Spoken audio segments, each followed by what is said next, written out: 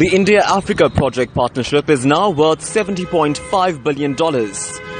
This economic partnership, facilitated by India, nurtures development in African countries through foreign direct investments and training centers called Centers of Excellence. Dr. Naushad Forbes is the president of the CII. We in CII are committed to partnering with Africa on a long-term sustainable basis for the benefit of both the economies of India and Africa. CII promotes India-Africa relations through its institutional linkages with 78 counterpart organizations in 37 African countries. As per the World Bank, the Indian economy is projected to grow by 70.6% and 7.8% of GDP over the next 2 financial years. The sub-Saharan African region can expect growth of 2.9%. It's for this reason that India's Commerce Minister, Nirmala Sitharaman, believes this partnership is the key to unlock development possibilities. The slowdown has been from 3.6% to 1.8% in their estimates. If the global trade situation is dismal, I would only want to say before this August gathering that the opportunities for Africa and India in terms of trade and project relationship is only immense, and absolutely a large percentage remains untapped. His Majesty King Mswati III represented the Kingdom of Swaziland at the conclave. Swaziland has benefited from technological perks. A main project of this partnership, King Mswati expects the alliance to also address Africa's infrastructure and energy challenges.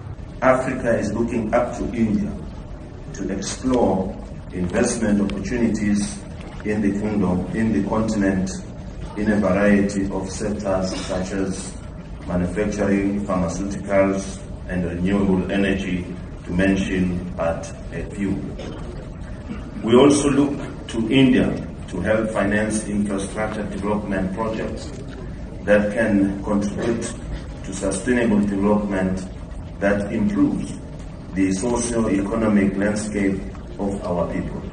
Indian President Pranab Mukherjee reflected on the historic link that India shares with Africa. When we were fighting against our colonial masters, we shared our sufferings, and in that process, we deeply express our gratitude to Africa, because our father of nation, Mahatma Gandhi, was baptized on the soil of Africa to fight against injustice, exploitation.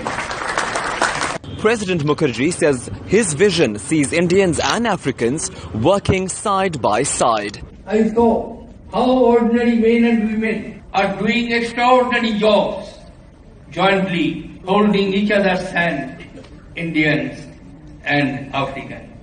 India and Africa together will have a GDP of 35 trillion US dollars. South Africa is the 5th highest foreign direct investment beneficiary of India, with at least $498.2 million invested in the country from 1996 to 2016, proving that the India-Africa project partnership isn't just a forum of small change.